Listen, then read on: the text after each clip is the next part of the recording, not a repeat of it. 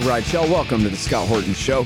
I'm the director of the Libertarian Institute, editorial director of antiwar.com, author of the book Fool's Errand, Time to End the War in Afghanistan, and the brand new Enough Already, Time to End the War on Terrorism.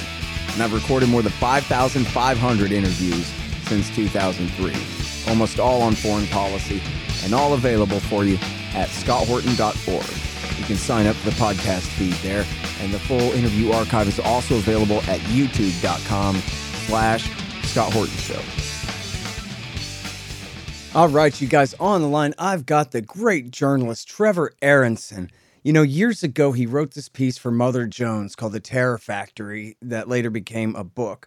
And it's all about something that we'd already been writing about. I've been blogging about at antiwar.com for a while, which was all these entrapment cases against basically big-talking idiots set up by the FBI and paraded on TV as props in the terror war. And there's just so many of them. But this one is great. It's new at The Intercept. It's called The Terrorist, the Rapist, and Me. A little bit of a personal tie into this entrapment case, unusually here. Very interesting. Welcome back to the show. How you doing, Trevor? Hey, I'm great. Thanks for having me, Scott. Not that you were in on it or whatever. It's after the fact, but yeah. Good to talk to you again, man. And great stuff as always, of course, here. So we're talking, this is Washington State here, Seattle, FBI setup job. Can you give us the official story here real quick? What year are we talking about? Who did what, supposedly? Yeah, so this story takes us back. So in 2011, the FBI and the Justice Department announced the arrest of two men. Abu Khalid Abdul Latif was the main defendant, and his co-defendant was Wali Mujahid. And what they alleged was that working with an informant who had come forward and said that Abu Khalid Abdul Latif was interested in attacking Fort Lewis, a big military installation in Tacoma.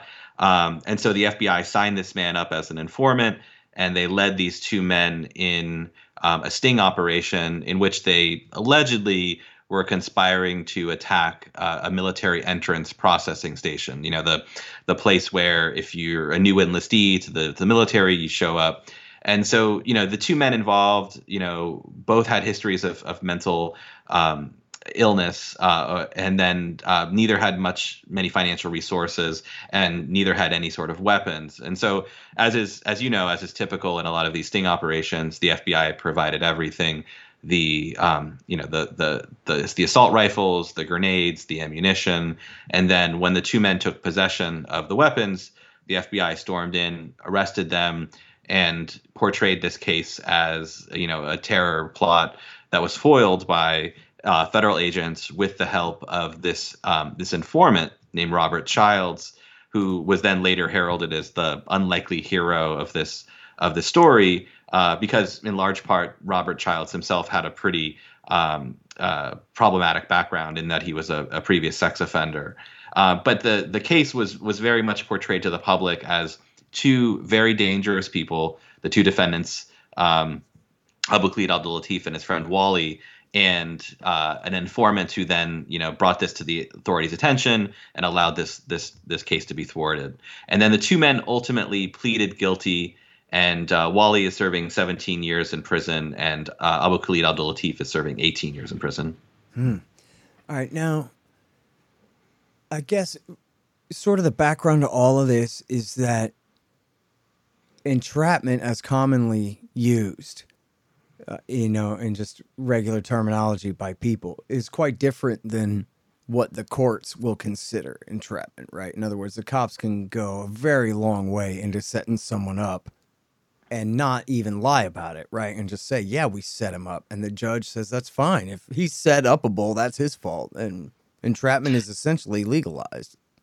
Exactly. I think what most people think of as entrapment is very different from what's considered the legal definition of entrapment. And so in this particular case, entrapment from a legal perspective requires defense lawyers to be able to articulate to a jury that their client had their free will overwhelmed, that they they committed this crime because basically they were forced to commit it by federal agents. And then they also must prove that there was no what's termed predisposition, which means that they before the entrance of federal informants or law enforcement agents, this person did something to suggest they wanted to commit this crime. So let's say, for example, it's a conspiracy to rob a bank. If that person was Googling how to rob a bank, you could argue that's evidence of predisposition, that they wanted to commit this type of crime prior to the entrance of a federal agent.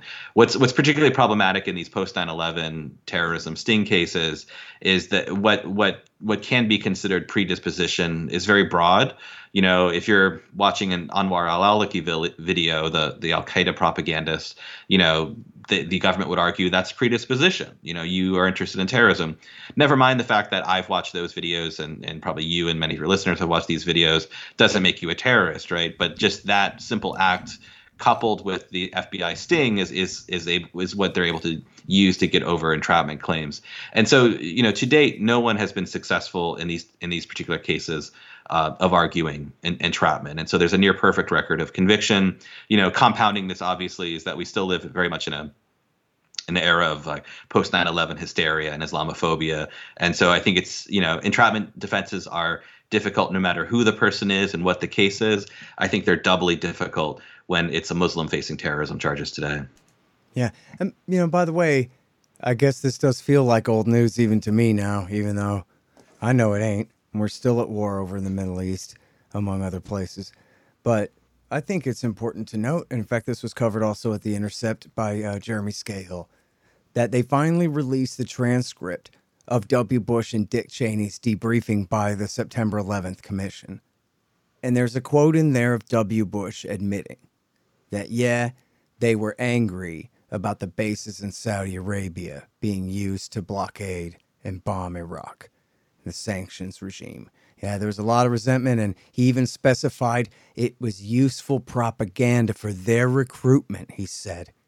In other words, radical Islam ain't got a damn thing to do with it, and W. Bush himself acknowledged that in, 2002? Right. 2003 at the latest, while they lied to all of us for another until Trump came along and replaced bin Laden as the devil or whatever. They lied to us, until, and even Trump carried this through, right, in his campaign against Hillary Clinton. Why won't she say radical Islam? Radical Islam, radical Islam. This whole time, when what it really was George Bush's father and Bill Clinton were mass murdering people in Iraq, starving them to death and bombing them to little pieces from bases on the Holy Arabian Peninsula.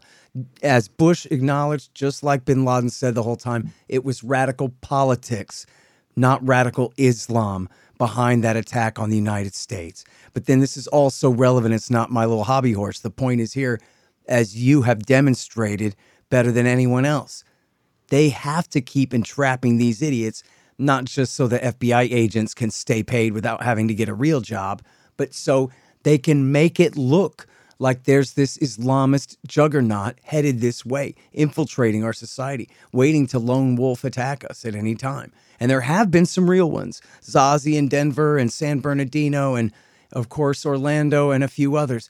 But they pale in numbers to the entrapment and the entrapments. And the narrative, especially through the Bush and Obama years, was built largely upon these fake cases that you have documented here. For sure. Yeah. Since 9/11, there's been more than 350 defendants who have been caught up in these kind of counterterrorism sting cases. The number of cases of, real attackers, is less than a couple of dozen in the 20 or so years. And so there's a really stark disparity between the two. And, what this is, and we've talked about this in the past, is this is, in my view, very much kind of a bureaucratic evil.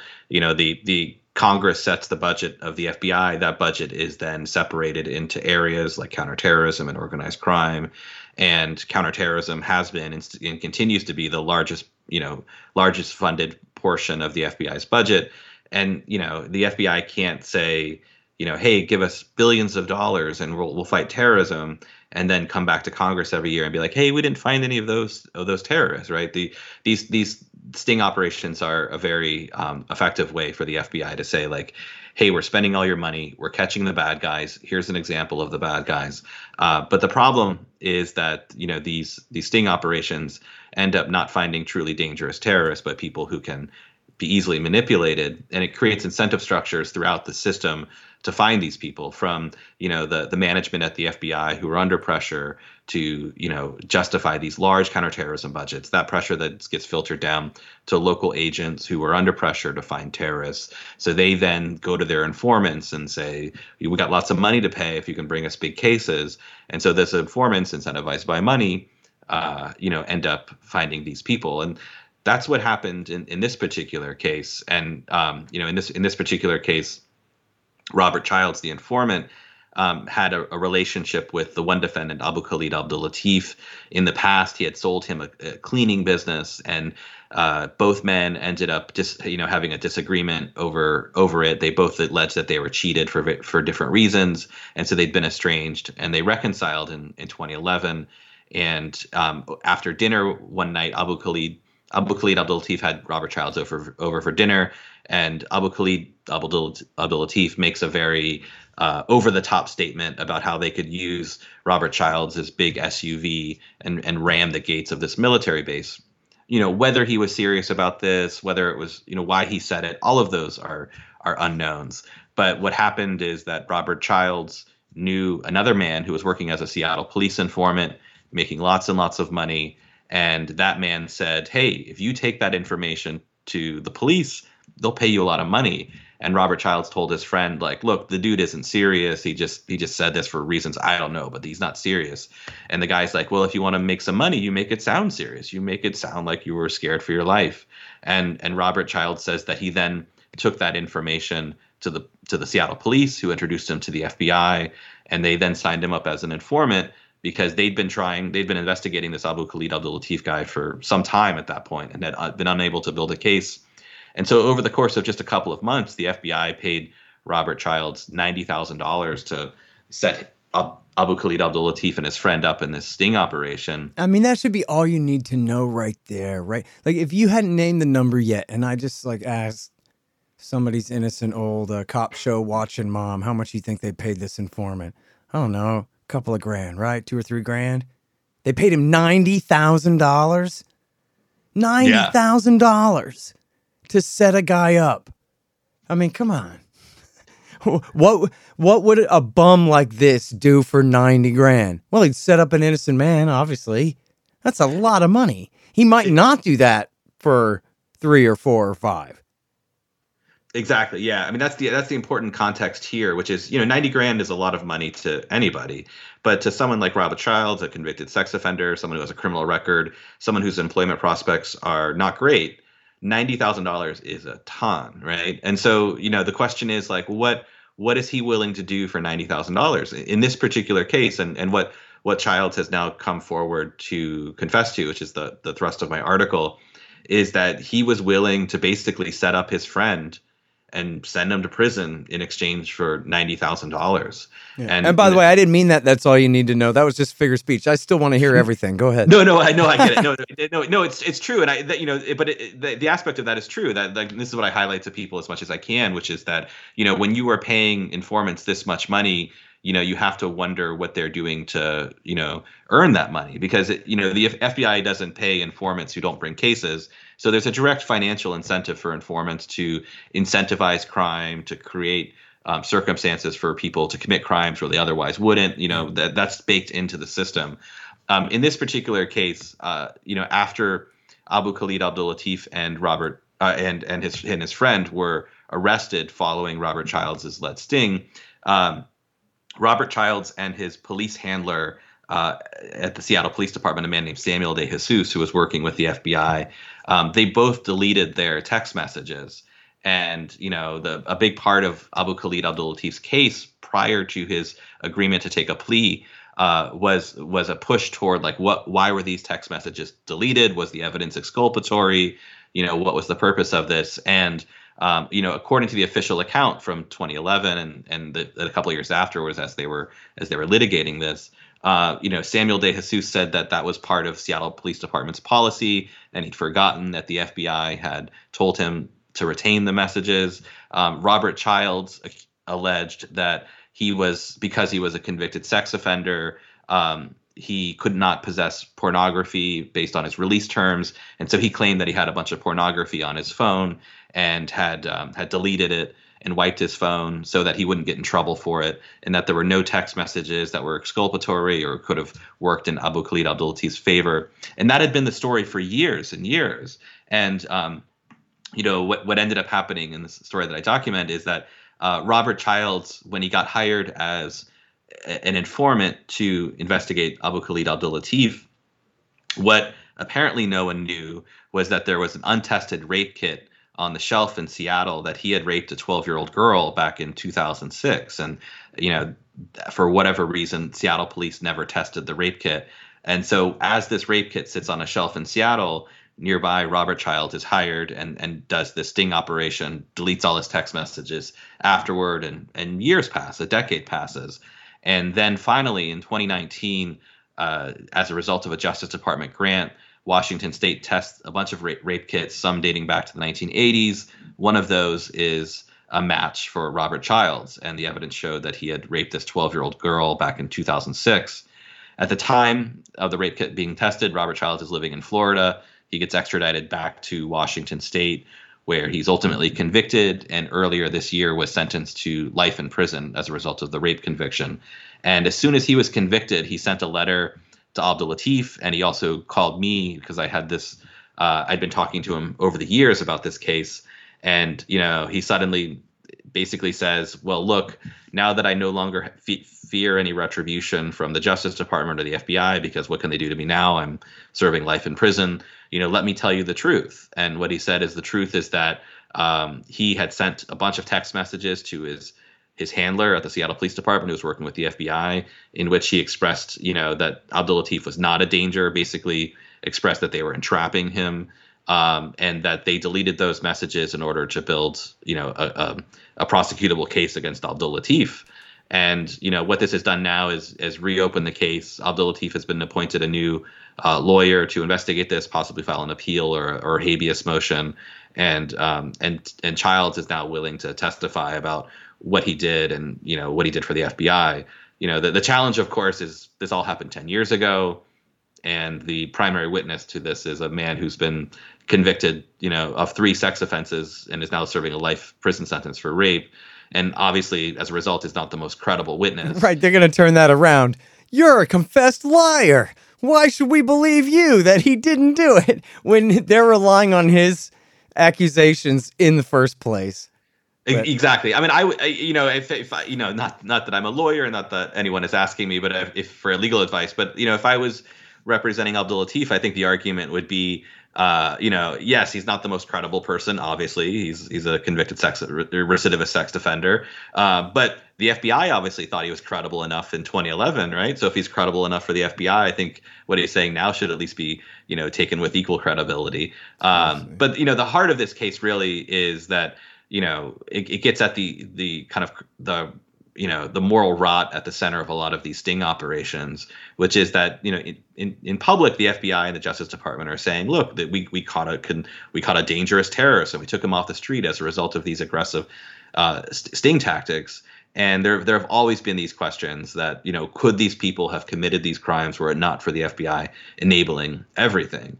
And what Robert Childs is showing here is like, in this case, no, like they knew that he wasn't dangerous. They knew they were setting him up for numbers, and they knew they were just looking to get a conviction that they could parade out as terrorism, even though this really wasn't a terrorist case. Well, and this is the real wrinkle in the thing, if I understand it though, right? Is there was something of a terrorist case here where they were investigating somebody involved in the Islamic State overseas, and that guy had talked to this guy on the phone or something, but they were trying to... It looks like parallel construction. They were trying to figure out another pretext. And exactly, so that was how they recruited this guy Childs to come up with something on him. Is that right?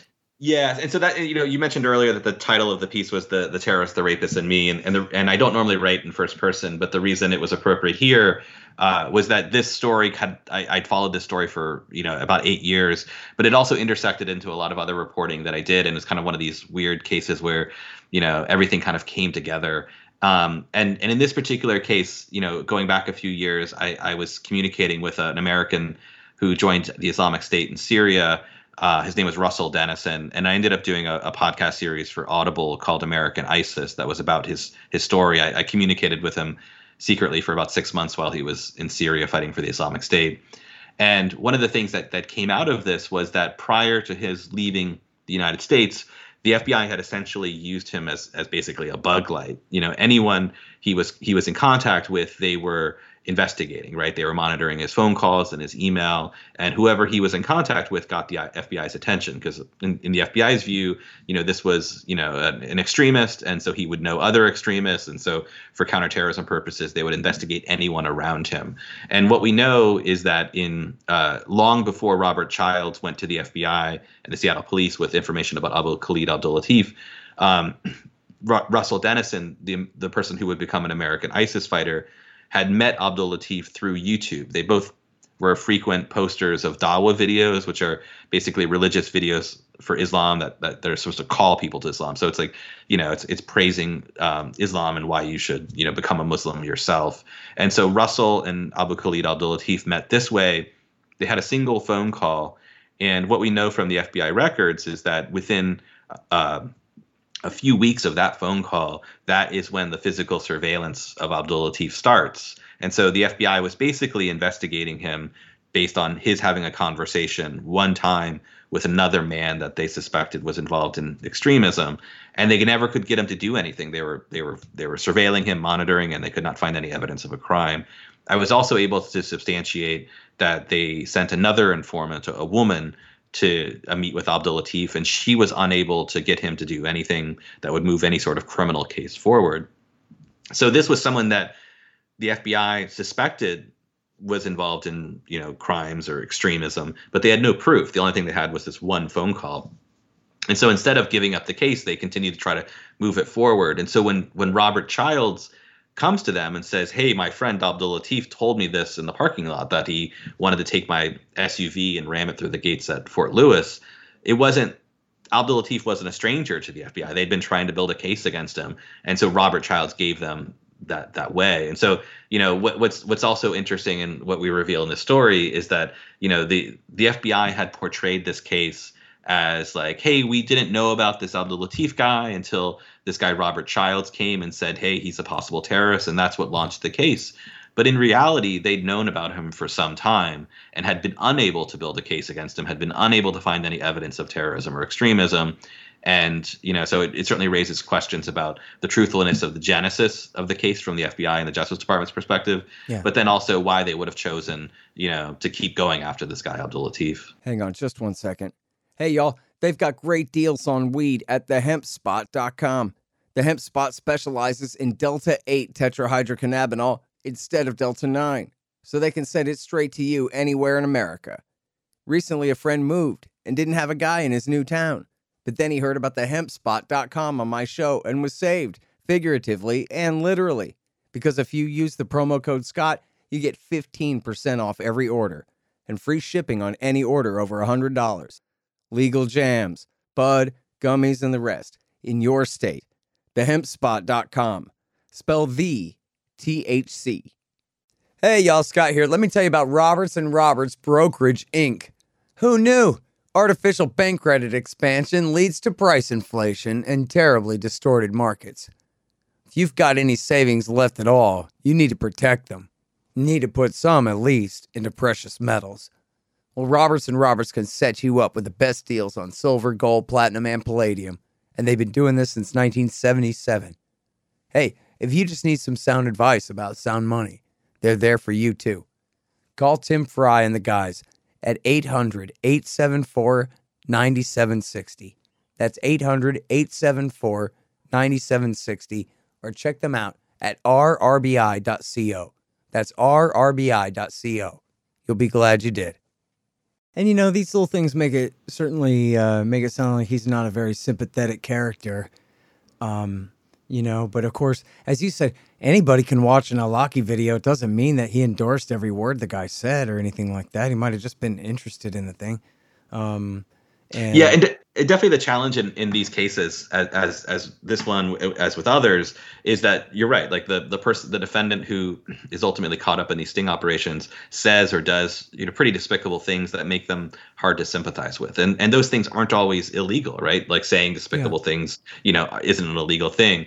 And but saying, so "Hey, man, you could drive your Suburban through that gate," that doesn't amount to a damn thing. I mean, I can see it as a predicate to pretend to investigate a thing, to start something, but it's, come on, by itself for sure means nothing. Yeah.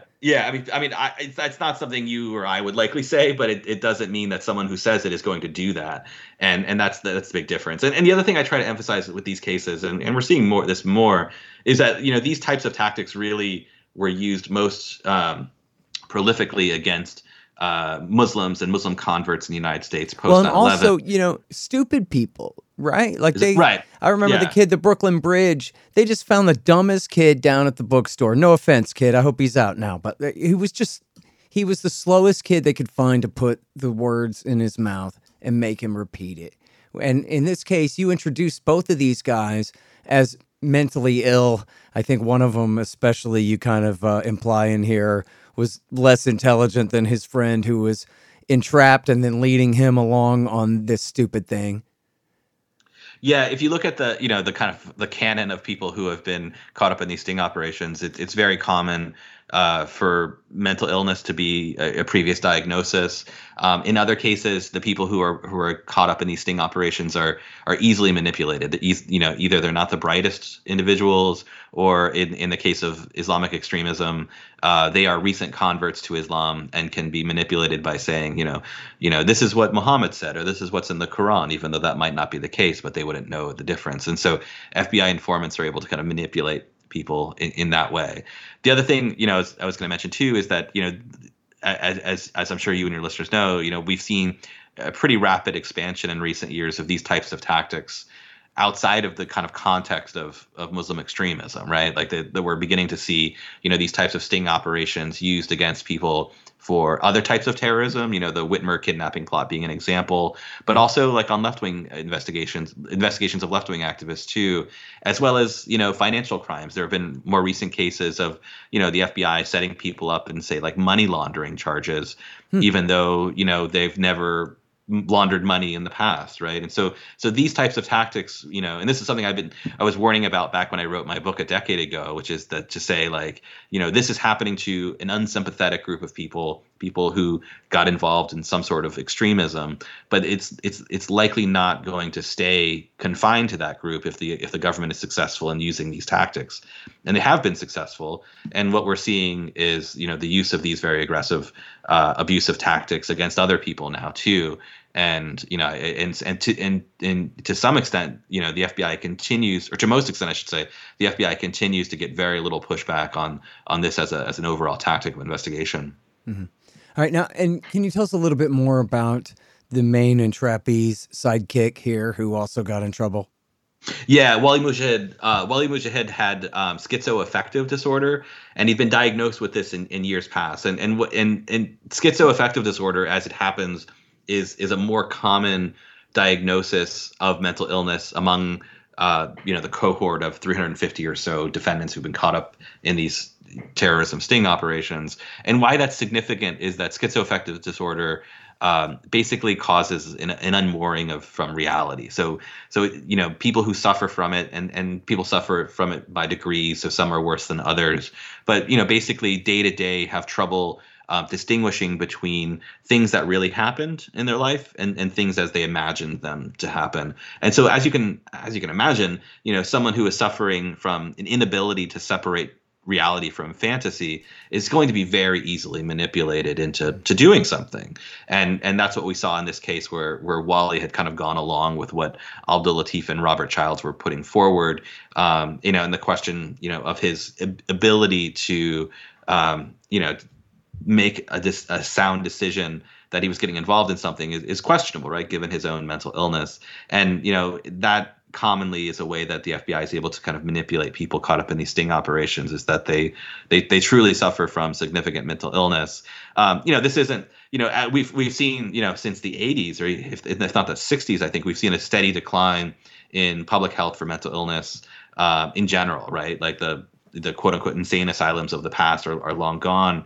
And so we're kind of moving, we've steadily moved over decades and decades. And this is a much larger problem, obviously, of people who suffer from mental illness committing crimes and their treatment being more traditional prison than any kind of mental treatment. And that's another wrinkle of what's happening here, is that a lot of people caught up in these things are facing severe, in some cases, severe mental illness that, it's quite possible that had they received the right treatment, may not have found themselves in the position that the FBI put them in. Mm-hmm.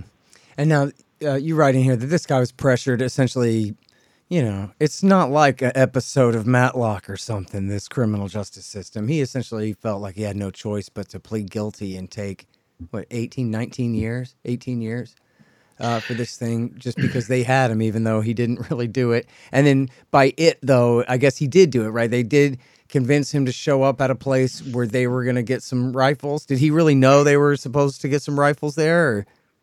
Yeah, so they knew they were supposed to get rifles. There is video of them holding the rifles, but they don't have any kind of specific evidence that they were going to commit it beyond then, right? What the government would say would be like... And I think you're right that they didn't even know the first thing about how to use the weapon. No, that was one thing Robert Child, the informant, mentioned, which is that, as he put it, like Abdul Latif didn't even know how to work the breech, meaning that he didn't know how to load the rifle. And so, this is a case where they were ultimately convicted of a conspiracy to use these rifles to kill U.S. military personnel. But according to the informant who was involved, these men didn't even know how to use the rifle, right? And so, you could argue that guns are fairly simple things to use and they would have eventually figured it out. But just from a basic level, it does show that the capacity of these defendants to commit crimes was quite questionable, right? That said, they did something that probably you and I wouldn't do, which is to kind of go to this car chop shop that was an FBI front, hold the rifles and talk about a plot. Would they have committed that? Would they have gone forward with it? Like, we'll never really know.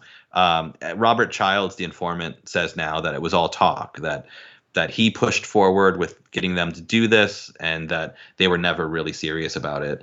And that's been Abdul Latif's contention as well, that he just got caught up in the moment, was talking to Robert Childs about all this, but never really intended to move forward. And, the way these sting operations work, we don't know with any certainty whether they would have moved forward or not, because the arrest happens. The conspiracy law in the United States is very broad, and so it's difficult to argue against a conspiracy charge. And then finally, as you said, I mean, one thing that is really important to understand about the federal criminal justice system is that it's really designed to get plea deals.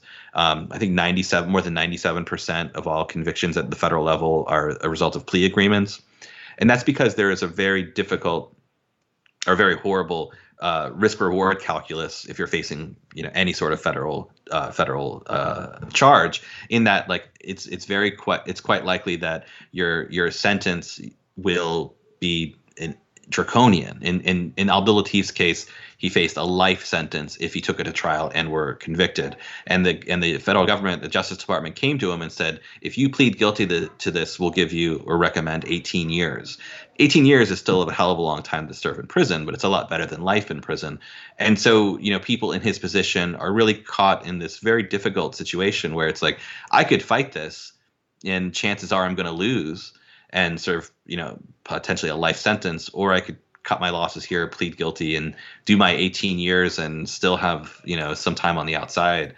And that's what he chose. Mm-hmm. And that's what happens in a lot of these cases. Well, and by the way, it's a side issue in your article. It comes up that you did a TED Talk on all of this, which I saw back years ago, I guess.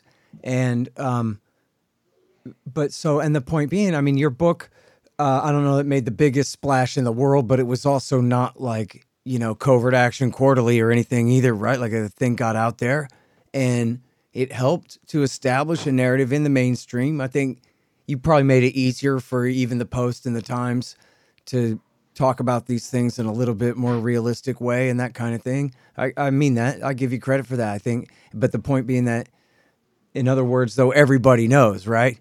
Just like everybody knows all the bad things about rape and race gangs and whatever things in prison. Everybody knows that court-appointed lawyers don't have the resources to do their clients a good service, and everybody knows all these things. Everybody knows that these are a bunch of fake entrapments. The Liberty City 7 and the Fort Dix pizza plot and the JFK airport fuel terminal and the Pentagon paper airplane and the Portland Christmas tree and poor Hamid Hyatt down there in Lodi, California. Did they ever let that kid out of prison? I mean, this whole thing. But then my point is, but then they still go on, right? It's not that it didn't happen, that the truth came out. Good journalists, led by Aaronson, explained to the democracy how things are not working right, and then we adapted and fixed it, and the entrapped got set free, and then the FBI had to change their guidelines and stop doing it this way. That never happened. It's 10 years later. It's, 20 years into this scheme, and it just rolls on, right? Yeah, I mean, exactly. Yeah, I think we all kind of realize that, this is what happens in these cases, and there hasn't been a whole lot of accountability, in large part because, this is just an institutional failure. I mean, Congress is the one that traditionally is supposed to keep the FBI in check, and that hasn't been happening. The other possible check is the courts, and, the level of deference that most federal judges give the Justice Department and the FBI in national security cases is in my opinion, gross at times. I think there is a question now. I mean, I think, the way, the narrative that the FBI has been setting people up has been so firmly established. I think, my work is a part of that, but certainly other people have covered this. But it's so firmly established that we now have kind of conspiracy theories related to it, right? Like, there is the ongoing conspiracy theory among, right wingers that January 6th was nothing more than like a big FBI sting operation. I think right? That's still just a matter of unproven speculation. I don't know that that's a conspiracy theory quite yet. Were there informants in there? Yeah, we know that. But the idea that the FBI could have engineered January 6th as if they do these sting operations, I think is just Well, now I mean, you got to break these things down a little bit, right? Like the question would be the most militarist groups are the 3%ers and the Proud Boys and this and that. And those so-called, they seemingly on video, there are these teams of guys who are leading the charge. The guys up on the scaffold telling everyone, press forward, and all these things. If those guys were working for the FBI, as opposed to just being a gang of right-wing kooks who had an agreement with each other, then that would make the difference. Yeah, that's not the same as just saying if there happen to be some informants in the crowd, but weren't really doing anything other than shuffling along like everybody else or something, Yeah. No, and this is definitely a case of we don't know what we don't know yet, right? And what were the exact roles of that? And I mean, as you mentioned in the previously about the thing in Michigan, I mean, that was to an overwhelming degree concocted by the FBI in that same sort of way. So that's the kind of thing that if you suspected that, but that proof hadn't come out yet, TV would call that a conspiracy theory. The Democrats would call that a conspiracy theory. But then it turns out that, no, that's exactly right. That's what your book is about, is how the FBI conspires against innocent people all the time. Yeah. Their well-paid informants. Yeah. I mean, which is the point I wanted to make in this is that, obviously, the Michigan case and then the questions around January 6th that in many cases I would view a conspiracy theory, but like that this is something that's kind of firmly rooted in the current Republican firmament at the moment. And so the question is, I think, will we see in the next Congress in the Republican controlled House, a greater accountability for the FBI, given, the Republicans, more, kind of more fervent interest in this FBI practices, right? In the past, we have not seen the FBI kind of called to account to, explain these types of tactics. And I think it's possible now, given that there is, this outrage as a result of the Michigan case, that we'll see more of that. I don't know, but it's certainly like, it certainly seems like there's a window for that. There was a spirit of that in the 1990s, really, after Waco, but before Oklahoma. But there was, and even after that, though, like with I don't know if you remember the scandal about the know your customer regulations where the banks have to now turn over everything on everybody to the FBI. Right. And it was like the Wall Street Journal that led the charge against that, along with a lot of very mainstream Republicans, like I think Grassley and a few others tried to stop it maybe. I, I don't want to give him credit. There's always been Grassley. There's always been Lynch in Massachusetts who have been advocating for greater accountability. Just on the whole, we're not seeing hearings that are aggressive in FBI tactics. And I guess I just wonder out loud if in the next Congress we might see a change to that. Yeah. Well, I think for right wingers listening, let your congressman know the narrative there is who set Donald Trump up on the Russiagate thing in the first place. It was the FBI. Counterintelligence Division, going against the major party, essentially framing a major party candidate for president and then pressing that thing on for literally 3 years. After that, I mean, talk about a vendetta. You don't have to like Trump to figure that, geez, well, he's the one who won the election, not the FBI and CIA, who aren't even described in the Constitution anywhere. And, seem to think they have the power to spy on the chairman of the Senate Intelligence Committee when she's investigating their torture, and seem to think that they have the right to entrap a candidate for treason. Like, I don't know. I've seen, as you're saying, there is a spirit there on the right where people are saying, maybe we just abolish the FBI and replace it with a different thing, or maybe nothing. But that is within the power of Congress to just say, actually, you don't exist anymore at all, FBI. We're going to hire some different lawyers to run a different agency in the place of what you guys have been failing to do. And they could do that. They could do that in a week. And they could override the president's veto if that was what the American people demanded. I mean, that's the fact of the matter. And I'm not saying it'd be easy, but there's 350 million of us. So if we just had enough consensus, it would be unstoppable. And every liberal ought to already agree with that just because they tried to get MLK to shoot himself in the head, right? Like, we shouldn't have any backsliding on the left at all. We're just hoping that the right wing can catch up with where the left wing has always been on this. Right, Trevor? This has been kind of the interesting part of this, right? Where the political realignment, where Democrats who in the past had been more critical of the FBI have shifted post-Trump, and the opposite happened with Republicans.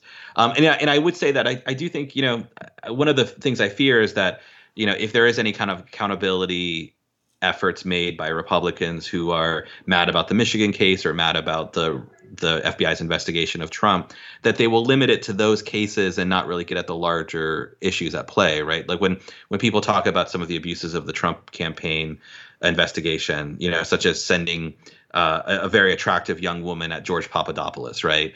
And everyone thought that was like, here's like another example of political bias. In many cases, what happened in the Trump investigation is not unique, that the FBI has been using these types of tactics against all sorts of people in investigations. And so, if the FBI does, or if the Republican House does pursue, accountability related to the Trump investigation or related to Michigan, my hope, although it's not great, my hope would be that they don't limit it to those cases, but kind of see that as kind of more standard practice for the FBI and what it means not only for, in the case of the Michigan entrapment case, or in, the case of the Trump investigation, that this is kind of more a systemic problem than it is one of kind of specific political bias in the FBI. Yep. And you know what, too? This is one of those, it's like with civil forfeiture or torture or aggressive war or something. It's one of these where you're either free society or you ain't. And you can't just have your national police force running around absolutely lawless and roughshod and simply conspiring to persecute and, bully innocent people, entrap innocent people, mostly for headlines and for PR, for their own good at the expense of, this country. It's just simple as that. It's like the old Bill Hicks joke about, geez, they still won't tell us the truth about what happened to the dead president. But we're going to go on and just pretend like, okay, yeah, this is a democracy and the people are in charge, even though it seems like you kind of have to resolve that one before you move on, Yeah, I mean, I think this is kind of a very classic liberal view, right? That we have to keep our eye on who's watching us, right? Who's watching the guards. And I think it's important for people to realize that the enormous power that the FBI has is not just in prosecuting you, but in just investigating you at all. It can upend your life, if not ruin it. And the post 9/11, the FBI doesn't even really need a criminal predicate, a reasonable suspicion that you're committing a crime to launch an investigation. If they were just like, hey, Scott Horton, we think that guy's a terrorist, they could do all sorts of intrusive searches and really disrupt, if not ruin, your life. And so this is, an enormous unchecked power that the FBI has. And I think it's something that, should be used incredibly judiciously. But the truth is that it's not, and that there isn't enough accountability to get them to kind of change their ways. And I think that's really kind of the accountability piece of this, which is just that we need, more kind of investigations of how the FBI is ultimately investigating Americans. Yeah, man. All right, listen, I can't tell you how much I appreciate the fact that you are still on this beat and doing such a great job at it, Trevor. Great stuff as always, man. Yeah, thanks for having me on, Scott. I really appreciate it. Absolutely. All right, you guys, that's Trevor Aaronson. This is, it's got a couple titles. An FBI informant set up his friend. Now he's trying to make amends, a.k.a. the terrorist, the rapist, and me. And that's at The Intercept. The Scott Horton Show, Anti-War Radio, can be heard on KPFK 90.7 FM in LA, APSradio.com, antiwar.com, scotthorton.org, and libertarianinstitute.org.